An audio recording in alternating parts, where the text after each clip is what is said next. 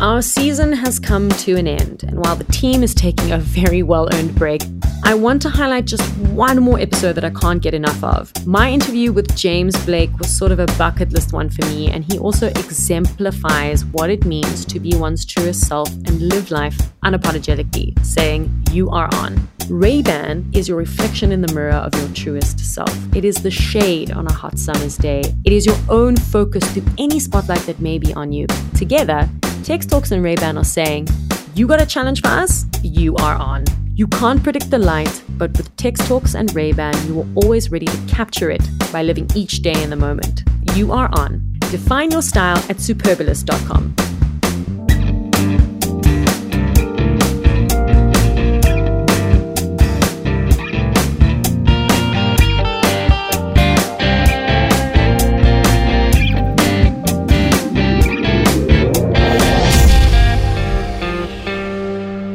Hello and welcome to Text Talks. I am Tex, and today I am talking to a man who has gripped an entire generation with his melodic prowess and lyrical aptitude, making music that is steeped in an EQ that few of his contemporaries can match. We love him here in South Africa, and every time he goes live on Instagram, we make up 90% of his audience and we drop highly inappropriate, but always hilarious comments to show him just how much we love his singularly unique sound. I am, of course, talking about James Blake. James, welcome to the show. How are you doing? Hi, thank you. No, I'm great. I'm so excited to talk to you.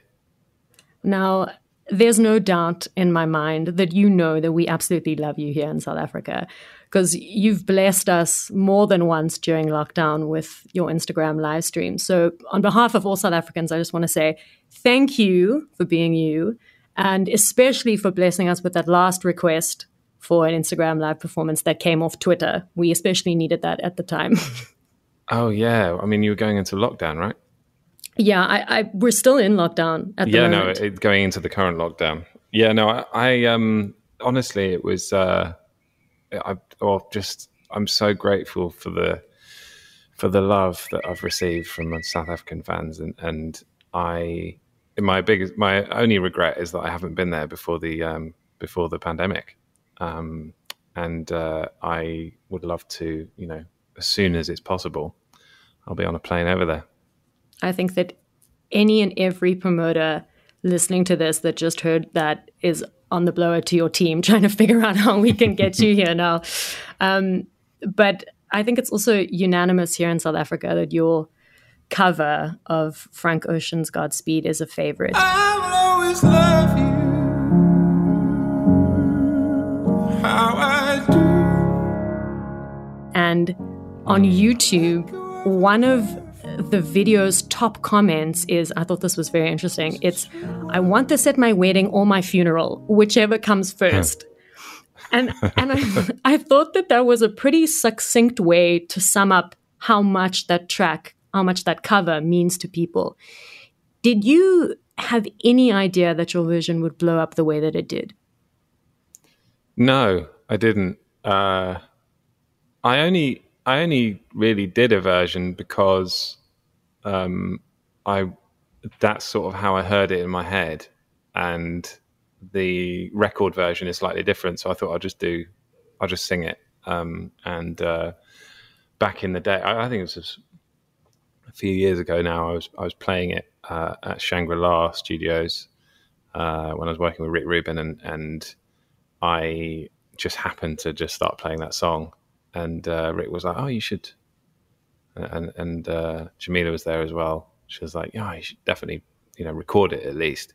So we recorded it, a version of me playing, and I actually don't have that recording right to hand, but I remembered that it was something that I could perform. So then I started performing it at a couple of live shows, and then eventually it ends up being, this recorded version and this widely TikToked version somehow. I mean, it was a strange way for me to, because I always thought with TikTok, it was something sort of snappy and like, you know what I mean? Usually it's trap, or it's like something that a lot of the TikTok songs, it feels like somebody's taking a smaller excerpt of something. And I never thought that I'd end up going viral on TikTok for anything I did.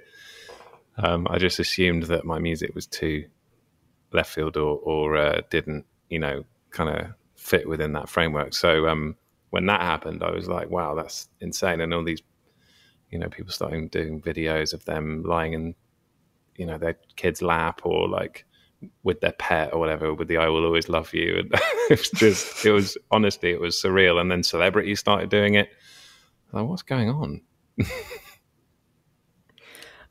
Talk to me about your relationship with social media, because I feel like also over lockdown, a lot of people, not only musicians, but a lot of people flocked to social media in order to feel connected with one another. I mean, we started this podcast. Well, we went live just as we went into the first lockdown, and obviously people were online and they were looking for things to do. And your Instagram lives seem to connect with people who were going through a lot of different things, a lot of different emotions, still now in continued lockdowns. It's really seemed to connect with audiences.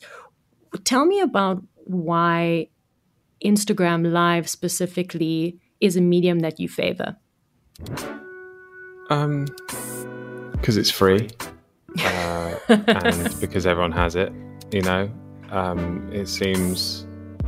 I think in this climate, there were talks of like, let's on, there were talks of live shows for ticketed, online things, and I don't know, it felt like a strange time to be doing that. And then there's just not really a more direct and an instantaneous way, I guess. And so I think it just felt, it was the kind of thing where I could spontaneously press live and just decide to talk to people or decide to play something. And in the case of the live that was dedicated to South Africa and the lockdown, it was, and the fans there, it was that somebody on Twitter got in touch and just said, hey, we're going into lockdown, we need another IG Live. So I just, that wouldn't have happened had it have been, okay, 22nd of May, we're going to be doing a show. It's like that's a whole different level of spontaneity that we were able to achieve. Pretty sure it happened 2 days later. Yeah, it's an instant medium. Yeah, it's great. I think we can all agree that last year was a very difficult year, but a lot of incredible things happened as well. I mean, with the good comes the bad. And I feel like lockdown was a very interesting time for the evolution of James Blake. But I want to start with the decision to dye your hair blonde, because I feel like changing a hairstyle, right, especially one that you've had forever, it shows a willingness to welcome a sort of change. Talk to me about that decision. Yeah. Or just a personal crisis. I can't tell which. I just, it was time for something new. I've had the same hairstyle since I was about 15, so in different ways, different, like slightly different incarnations, but it's pretty much the same. So I just felt, new era. I mean, I'm not currently blonde now. The thing is, it's actually fairly annoying to upkeep. I mean, I didn't realize this when I saw these people with amazing colored hairs. But it's actually a little bit painful, and it's something that you have to commit to if you want it. You have to be okay with your hair being a completely different texture. And, like it became my hair actually became quite K-pop. Like, how it's like, that stands up. It just, or like it's just got a different texture to it. And so it goes very straight. So like it's I don't know it was cool. It was cool for a bit. I'm probably going to do it again, but I think it's a lot of people. I keep posting images of me like from that period. People are like, oh my god, he went blonde again. It's like, no, not yet. I will. And also, who cares? But we care a lot, James. We care a lot. But you're right. Like the upkeep of blonde hair, especially platinum blonde hair, like you went, people don't understand. Like my hair was blue black at one point, and I decided very stupidly to dye my hair blonde. And then over the course of the next 2 dyes, I basically went platinum, and then I had to cut all my hair off because it just totally destroyed it. The bleach destroyed it. Oh no, I have a newfound respect for anyone who does that a lot. And you got to use a special conditioner. You got to do it every day. And if you don't use the conditioner, you don't sit in the shower for 20 minutes a day. I was like, who's got time? I don't even like being in the shower that long. I don't want to, you know what I mean? Like sit there with conditioner on my head for 25 minutes or whatever to make sure the color stays. Otherwise it goes yellow. It's like, I kind of wanted it white really. And I just wasn't really able to get there. So I think next time I do it, I want to go full white. Go for that like aged David Byrne look. I think that'll look quite nice actually. Yeah. I like the idea. I mean, that was the original intention, but ended up with frosted tips. So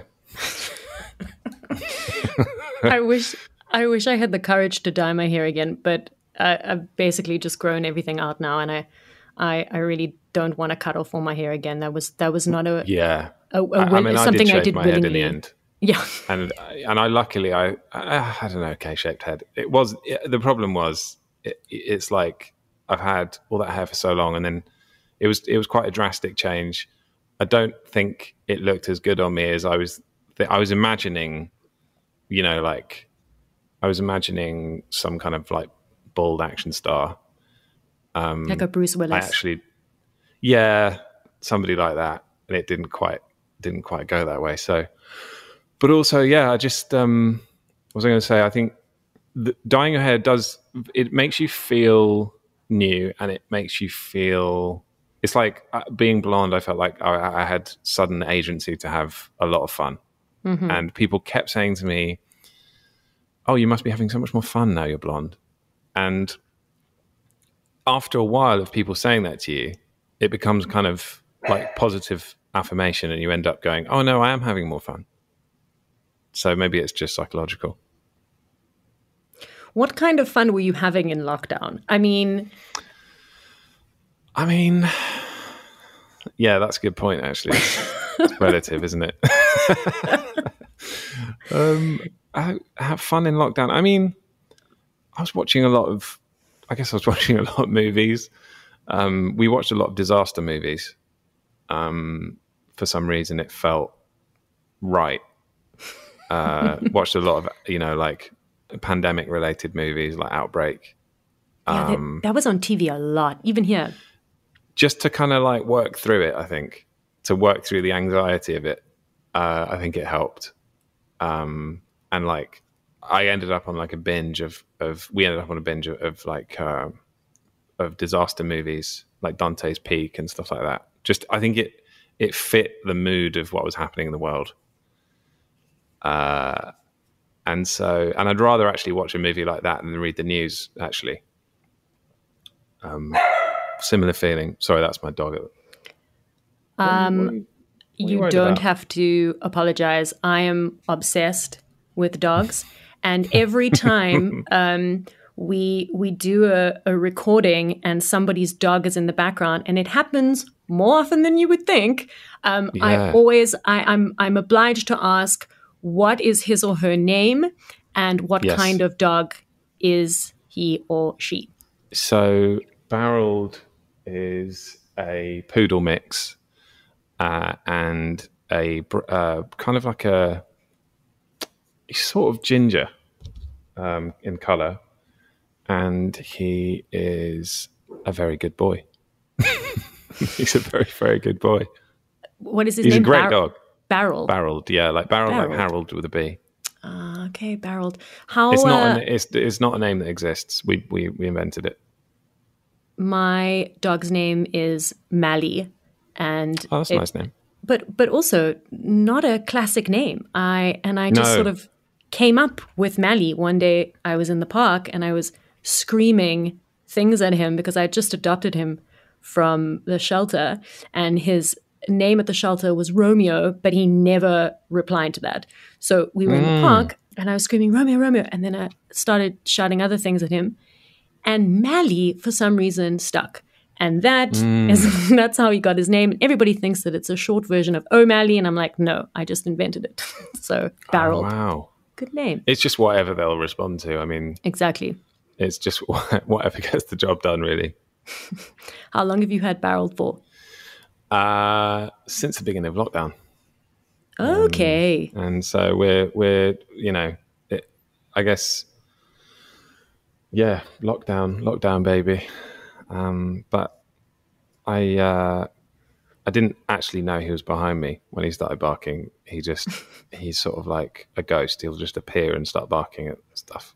So when you record, if you're at home, do you have to just sort of lock the doors and make sure that Barrel doesn't come in? Yeah, actually, funnily enough, when I was recording Godspeed, I had to record because I didn't have a studio I didn't have a piano in my actual little studio room. I had it in the living room, so I had to do the whole thing in the living room, and I had to wait until Barreled was asleep to actually record the take. I'm sure I did 50 takes of that song because there were crickets. So I did one take that I thought was perfect, and I was like, oh, thank God, because I'd already done it 20 times. And I listened to the recording, and there were crickets in the background, or cicadas, whatever they call them. I'm not sure where they call them where you are. Crickets, yeah. And then I did another take, and I was like, oh, finally got the best take. And the lights were buzzing. You know, like a dimmer switch, when you turn the lights down, it buzzes. So there was a buzz. I couldn't use that take. And then at one point, the plumbing in our house just decided to make this crazy noise where it goes like in the middle of one of the takes. It was great. It was going great. And then Barrels just started barking incessantly. So I probably did about 50 before I got to the one that you hear on record.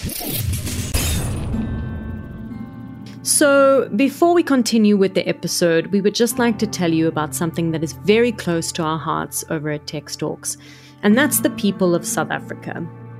During these unprecedented times, those who are the most vulnerable have had to shoulder an almost impossible burden: the daily struggle to find food. The never-ending lockdowns have made an existing situation worse, with those in need struggling to find a solid meal. Enter SA Harvest. SA Harvest has a mission to help feed the estimated 18 million women, men, and children who go to bed hungry each day in a country where an estimated 10 million tons, or 28 billion, yes, that's billion with a B, meals of fresh food go to waste each year. And owing to the pandemic, up to 30% of SA households are now deemed food insecure. By partnering with local and national businesses, SA Harvest is using innovative techniques to fulfill this mission. And if you are in a position to donate or volunteer or partner with them, please head on over to saharvest.org and hit that donate button in the top right-hand corner. You can EFT, SnapScan, credit card, and for our US listeners, you can get a tax advantage donation via CAF America. I know we are all experiencing tough times, but if you can help in any way, go to saharvest.org and hit donate. And now back to the episode. You know, I'm curious to know what Frank Ocean means to you as an artist, because to me, he's one of the best communicators of the human condition that I've had the pleasure of listening to. He's one of my favorite artists. I mean, just a stunning writer. A stunning writer. And someone who manages to coin phrases that you never, other he's the kind of writer that makes other writers jealous, basically. That's a perfect answer. But being in the producer seat for someone else's music, like you were on Blonde, how did it feel suddenly having to know what to do for other people, being so used to knowing what to do for yourself? As far as mindsets go, was that an easy switch to flip? No, it wasn't, because I had too much ego initially. I didn't realize it.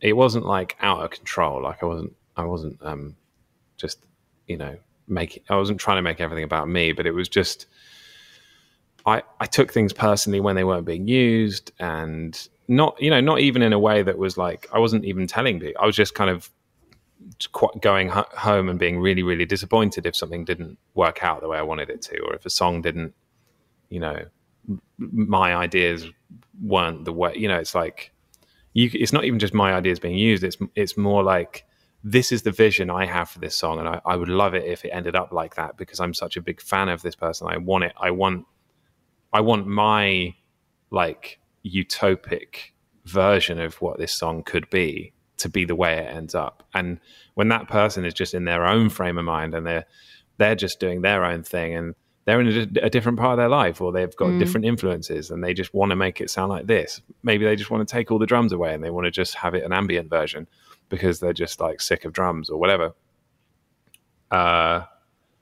You just have to wrestle with your own frustration and your own kind of like, no, but it would sound so much better if it was like this. And it's like, no, but it's not your music.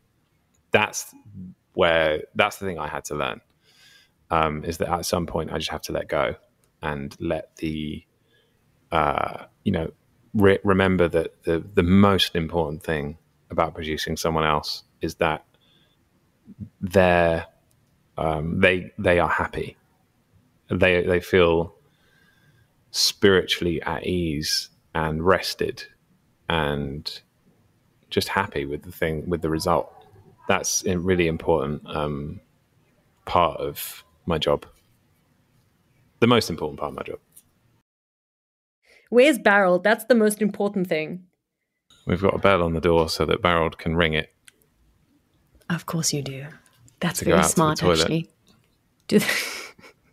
He rings it like a genius. Was it difficult to train him? Did you get him from when he was a puppy? We got him young, so he's definitely, he was malleable. I was able to teach him quite a lot, and the biggest thing, honestly, the biggest quality of life improvement for having a dog, I think, is training him to ring a bell. How did you do it? So you put the basically you put a treat next to the bell. Okay. And so, well, you ask them to paw at your hand, which is next to the bell, and then you give them the treat for pawing at the bell. And you do that like 5 or 6 times, maybe 10. I mean, it takes a while. Could be doing it for a couple of days. And then eventually you take your hand away and you just say paw, and then you don't give them the treat until they've hit the bell. And then when they hit the bell, they realize, oh, okay, every time I hit the bell, I'm getting a treat. Okay, so now that's phase 1.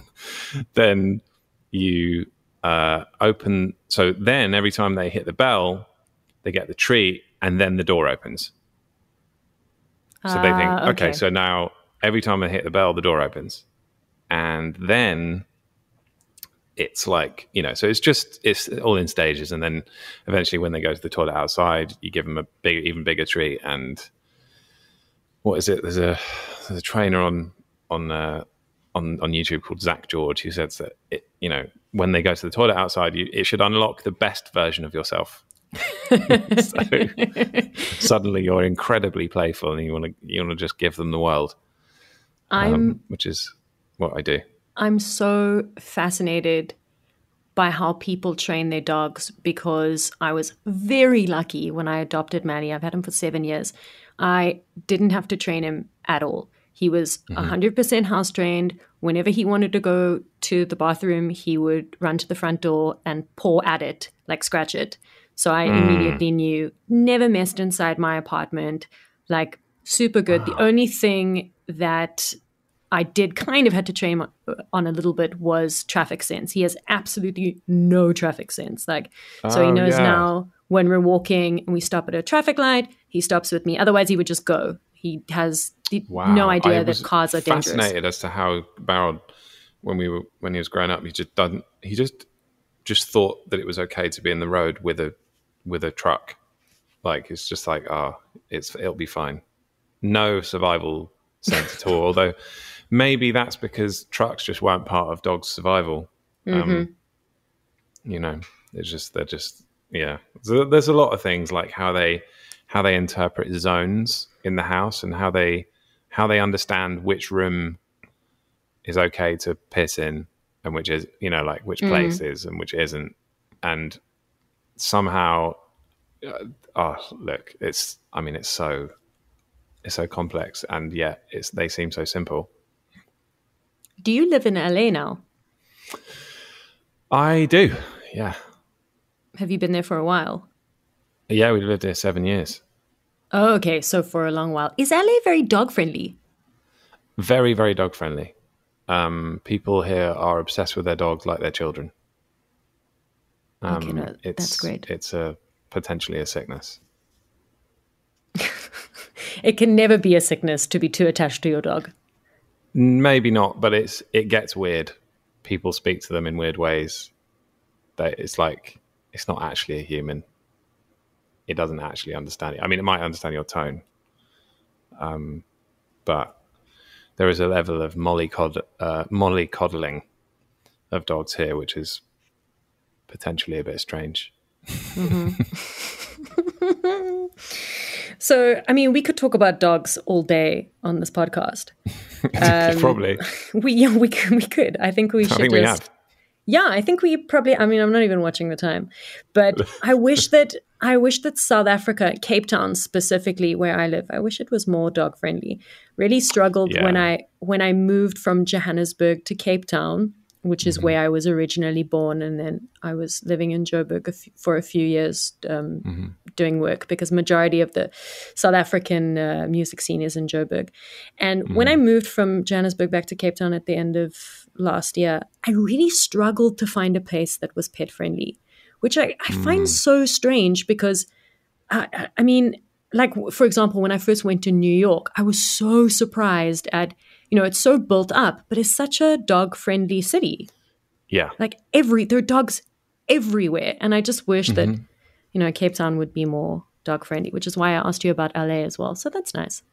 Yeah, I think if you've got an anxious dog, New York's probably not the best. But if you're, you know, just generally you've got like I mean, actually, I find New York's not the best for me for that reason.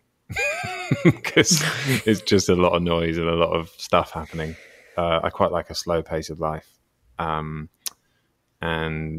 you know, there are incredible, wonderful things about New York, but it can be a stressful place. But yeah, I mean, we've lived here 7 years. It's not just Barreled friendly. It's me friendly. It's very slow pace, which is great. I do think this place, and just any city really, you can create your own. Hopefully, you can create your own tempo wherever you are. It depends on your job, I guess, and your situation. But I've tried to slow it down as much as possible. I think that the slowest place is Cape Town, and a very small place, a very small town in Cape Town called Kommetjie, where things go backwards. So when you come here, you have to go to Kommetjie. I don't know if you surf. There's some really good spots there. I've never surfed, but I would start in Kommetjie. I think you actually need to start in Muizenberg. Yeah, my boyfriend's going to be so angry with me when he listens to this. He's going to be like, you don't remember where I lived? You can't remember where the surf spots are? His name's Quentin. I remember that. Right. Second name? No, we don't have to name him. It's actually, what is it? It's Andrew James. Andrew James. Right. There we go. Yeah. Great. Strong middle names. But Cape Town, I think you'll really enjoy Cape Town. It really is. It's super beautiful. People are really friendly. It's got a great arts and culture scene. There's a lot to do here. There really is. I'm so excited to come. I mean, I've always heard lovely things about it, so I'm desperate to, you know, put names to faces. I think you'll enjoy Johannesburg as well. Johannesburg is very different to Cape Town. It's a very good representation of the rest of the country and the continent as well. I don't feel like Cape Town is sort of little Europe in a way. Interesting. So the hustle and bustle of Johannesburg is very infectious, and the people are incredible, which is why I keep going back there, even though I live in Cape Town. There's a lot to love about this country. There's so many beautiful parts of it and parts to explore, and we can't wait to have you. We just need everybody to be vaccinated, and we need borders to open up. We need to beat this thing. But I mean, touring in general is just. I mean, even touring America, where I actually live, is tricky right now. But we're going to try and make it happen. Yeah. So what essentially is the plan for the new album when it's released? Because I mean, I'm assuming that you can't do a stereotypical album tour, like it's really hard. So maybe a few stops or a few shows. Yeah, I mean, trying to do as many stops as possible. And then, the problem with international travel is that, for example, if I go to England, then getting back is the hardest thing because I'm actually a British citizen.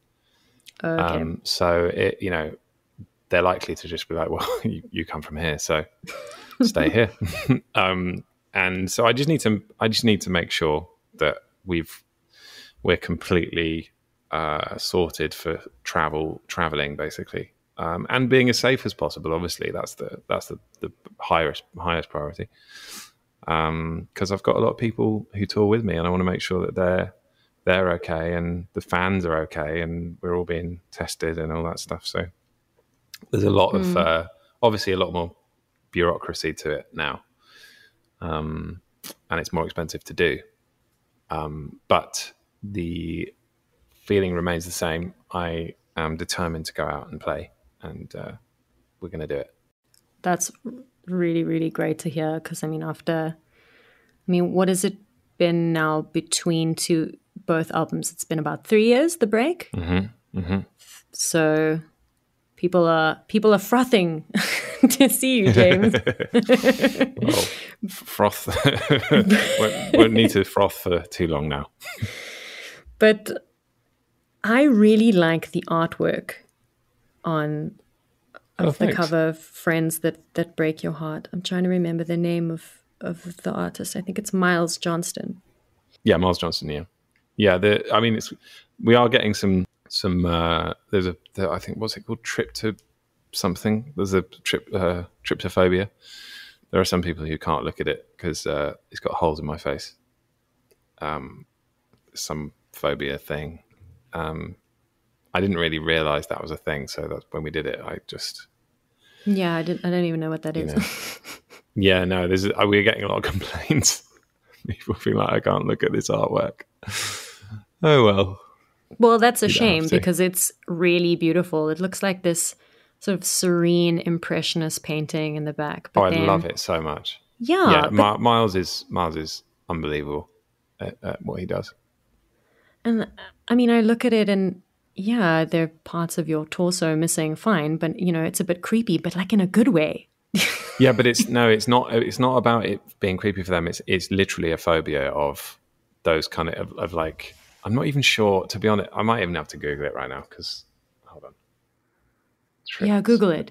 Yeah, Google it so that we have the official definition, because I would also actually. So tryptophobia, trypophobia. Sorry, it's not even tryptophobia. Trypophobia, beg your pardon, is a fear or disgust of closely packed holes. The resisting euphemisms here. People who feel it. Sorry, people who have it feel queasy when looking at surfaces that have small holes gathered close together. For example, the head of a lotus seed pod or the body of a strawberry could trigger discomfort in someone with this phobia. Oh wow. What other phobias have we got to look out for? Do you know what I mean? When we're doing artwork. It's like, it's kind of ridiculous. I'd love to see how many people have. So how many people have it? Let's see that. Are you Googling that? Yeah. Okay, yeah, Google. 16% of people, apparently. Of the whole population of the world? There's literally an article that says, who's afraid of a cluster of holes? 16% of people. So 16% exactly of people cannot look at this album artwork. Probably, I'm amazed my label didn't say anything about that. Because, they're one for statistics and accessibility. But it's so beautiful. I didn't, up until 5 minutes ago, I didn't even know that tryptophobia was a thing. So, until my album artwork came out, I didn't either.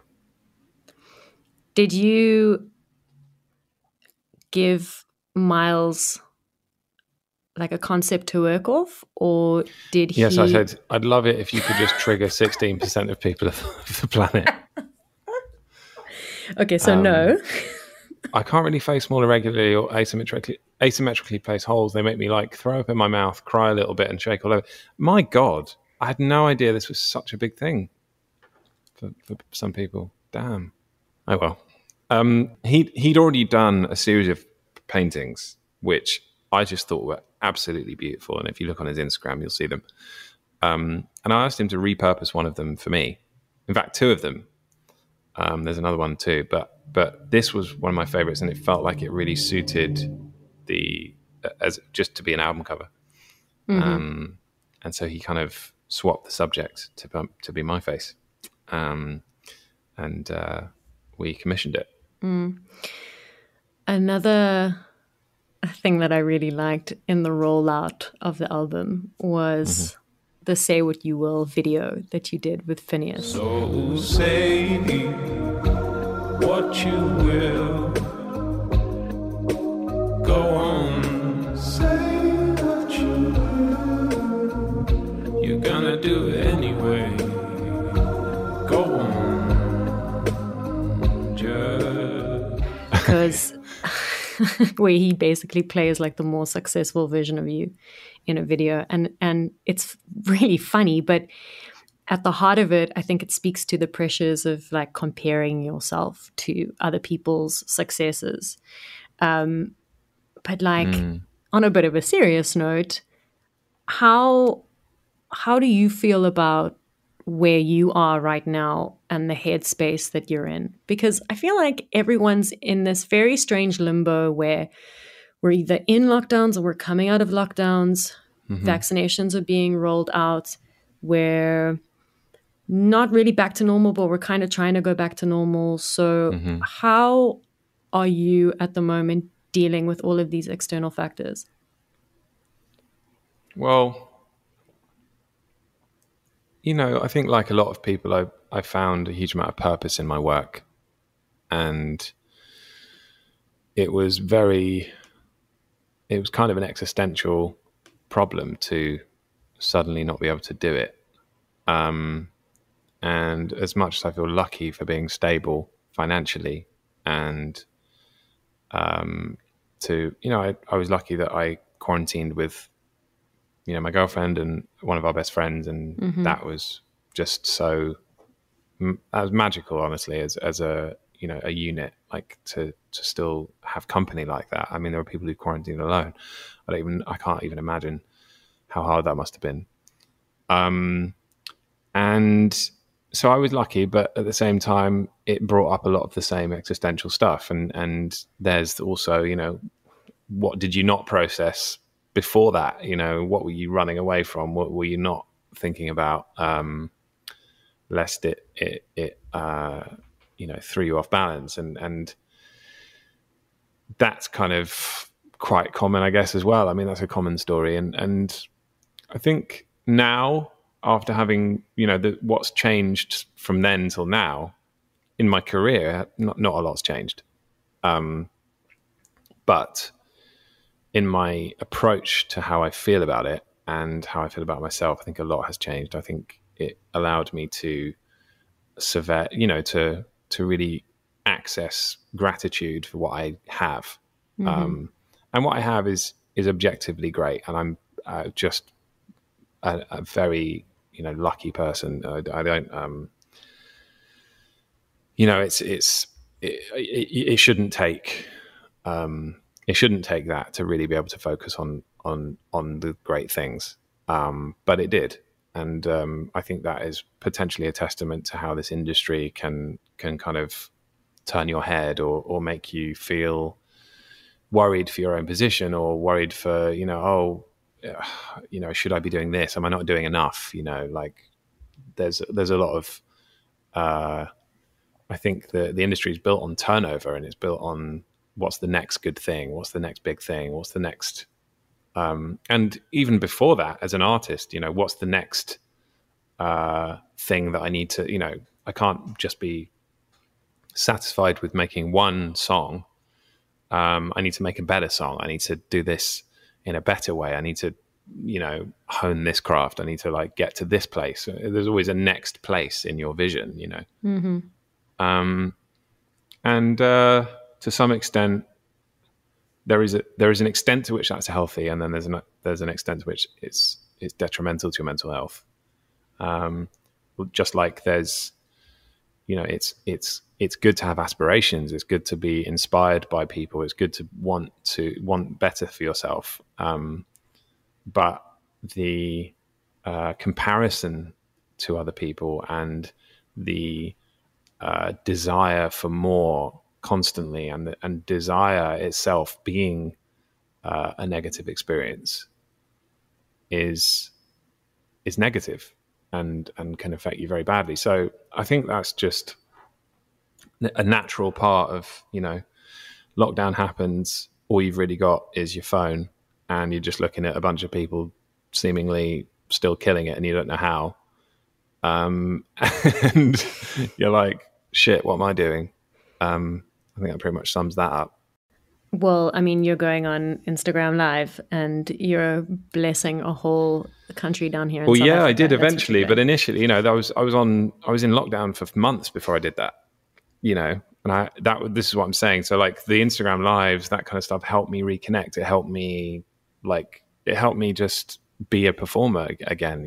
That's a huge part of my raison d'etre, my reason for existence. It's just, without your reason for existence, or maybe that's too strong a word, but or phrase, but without your thing that makes you happy, that makes you feel centered and all that, it's very difficult to be functioning. It's very difficult to to not be bored or not be or feel purposeful or feel good, And so I think a lot of people experience that too. Do you ever go back afterwards and read the comments? I used to. You mean video comments and stuff? Yeah. I used to read more of them. I have stopped because I've actually found that release day is a day where I should actually be off my phone and doing other stuff, just doing nice things, doing fun things. Popping bottles, celebrating. Yeah. Yeah, just playing football, going to you know what I mean? Just do something else, play tennis, listen to a podcast about something that isn't about you. That's, I think, the best thing for me to be doing on a release day. Otherwise, it can feel quite self-centered, and it's actually ultimately not that good for the soul. I think, I want feedback, but it's at the same time, it's you'd be surprised at how little you actually feel when it's supposed to be this big day, you're releasing a song, and it's actually the great feeling comes from connection with fans, actually in person, or on those kind of IG Lives or whatever, that real, in the moment situation, or it comes when you're actually making the music. Everything in between is just, it's kind of theoretical. It's kind of intellectual. So this podcast, is an extension of my website called Tex and the City. And one of my writers, Alessandro Giuli, is one of your biggest admirers. And he gave me a question to ask you, and it's quite good. So he wants to know, how do you get yourself noticed today as a young artist when there are so many other musicians doing the same thing as you, self-producing and essentially making music on their own without a massive label or a manager? That is a very good question. You know what? He might be asking the wrong person, unfortunately, because I